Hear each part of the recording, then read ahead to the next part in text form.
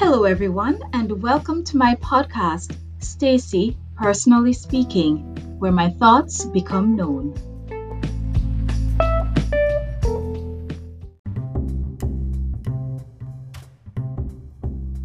This is Season 1, Episode 126 of the Journey 365 series. Today's episode is about resume update, Jamaican pride, and a walk by the river. Last night, I had deliberately left my window open and uncovered. So this morning when I woke up at minutes to 6, there was a bright light and clear blue sky in view. Yes, the sky was blue and cloudless and the air easier to breathe. The rainy clouds had moved away and taken some of the humidity with them. It was a really cool morning and I had a great devotion time. As Jesus followers, we are called to be one body. That is a great testimony of the church to the world.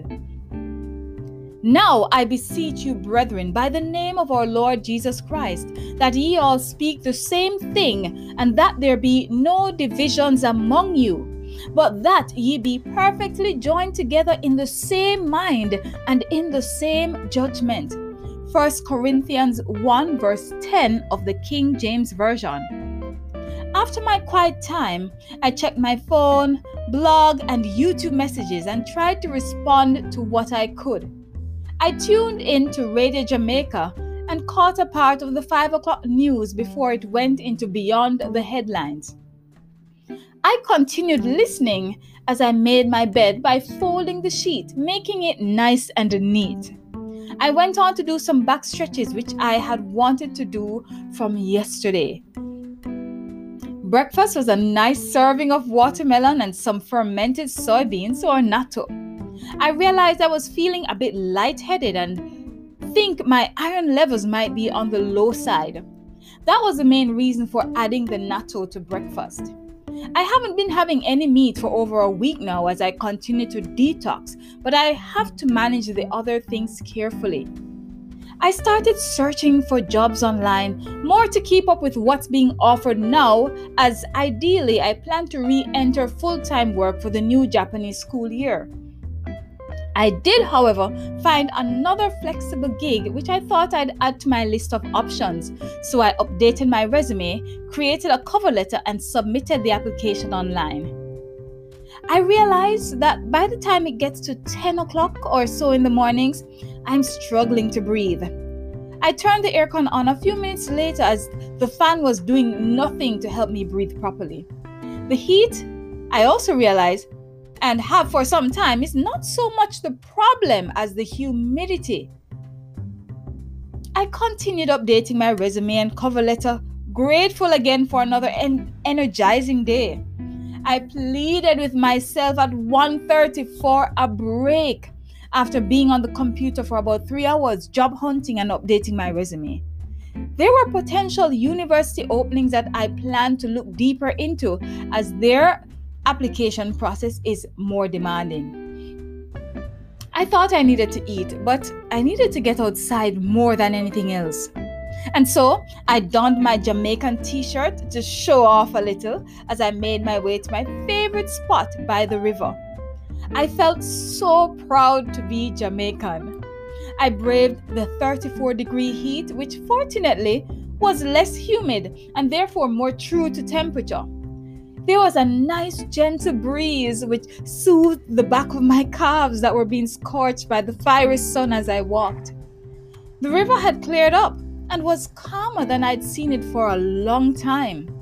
I felt inspired to sing the song, "For your tears I died." I sang and recorded it on my phone over 5 times. It was so powerful and I was able to sing unrestrained. The shade by the river started to feel stifling, and so I knew it was time to return home. I was in such a fantastic mood as I crossed over the little river area. I decided to try and prop up the loose stone I'd stepped on with a smaller stone adjacent to it. I figured that's why the smaller stone was so close by to begin with. I found a green plant pole like what I see farmers and even some households use to stabilize growing plants. After some wiggling and maneuvering, it moved into place. But with flowing water and lots of traffic, I'm sure it won't stay in place for long.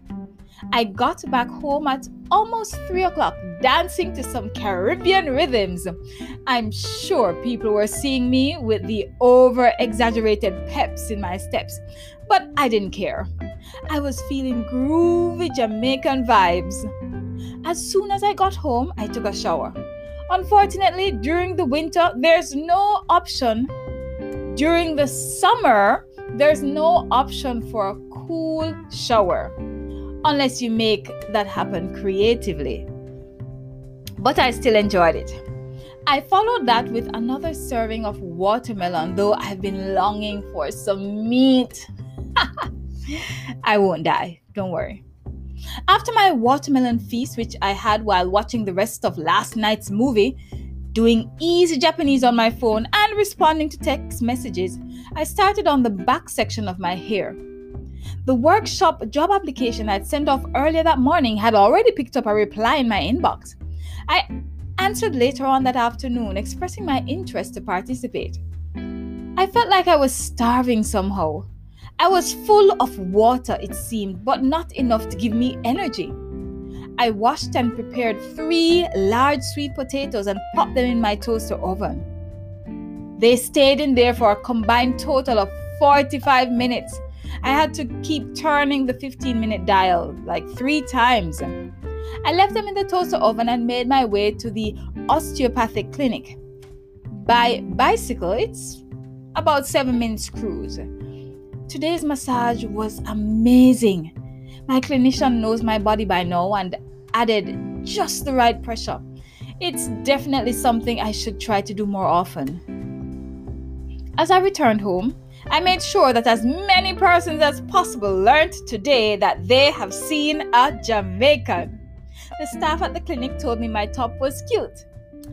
It is such an amazing feeling to be Jamaican, not only during the Olympics and other athletic events or musical events, but just because Jamaica is an amazing place.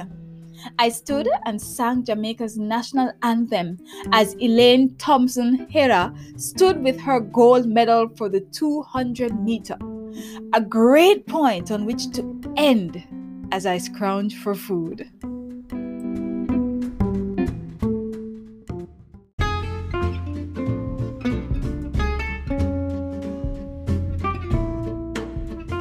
Thank you for listening, and I hope you enjoyed today's podcast.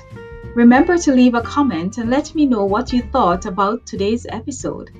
Join me next time on Stacy Personally Speaking.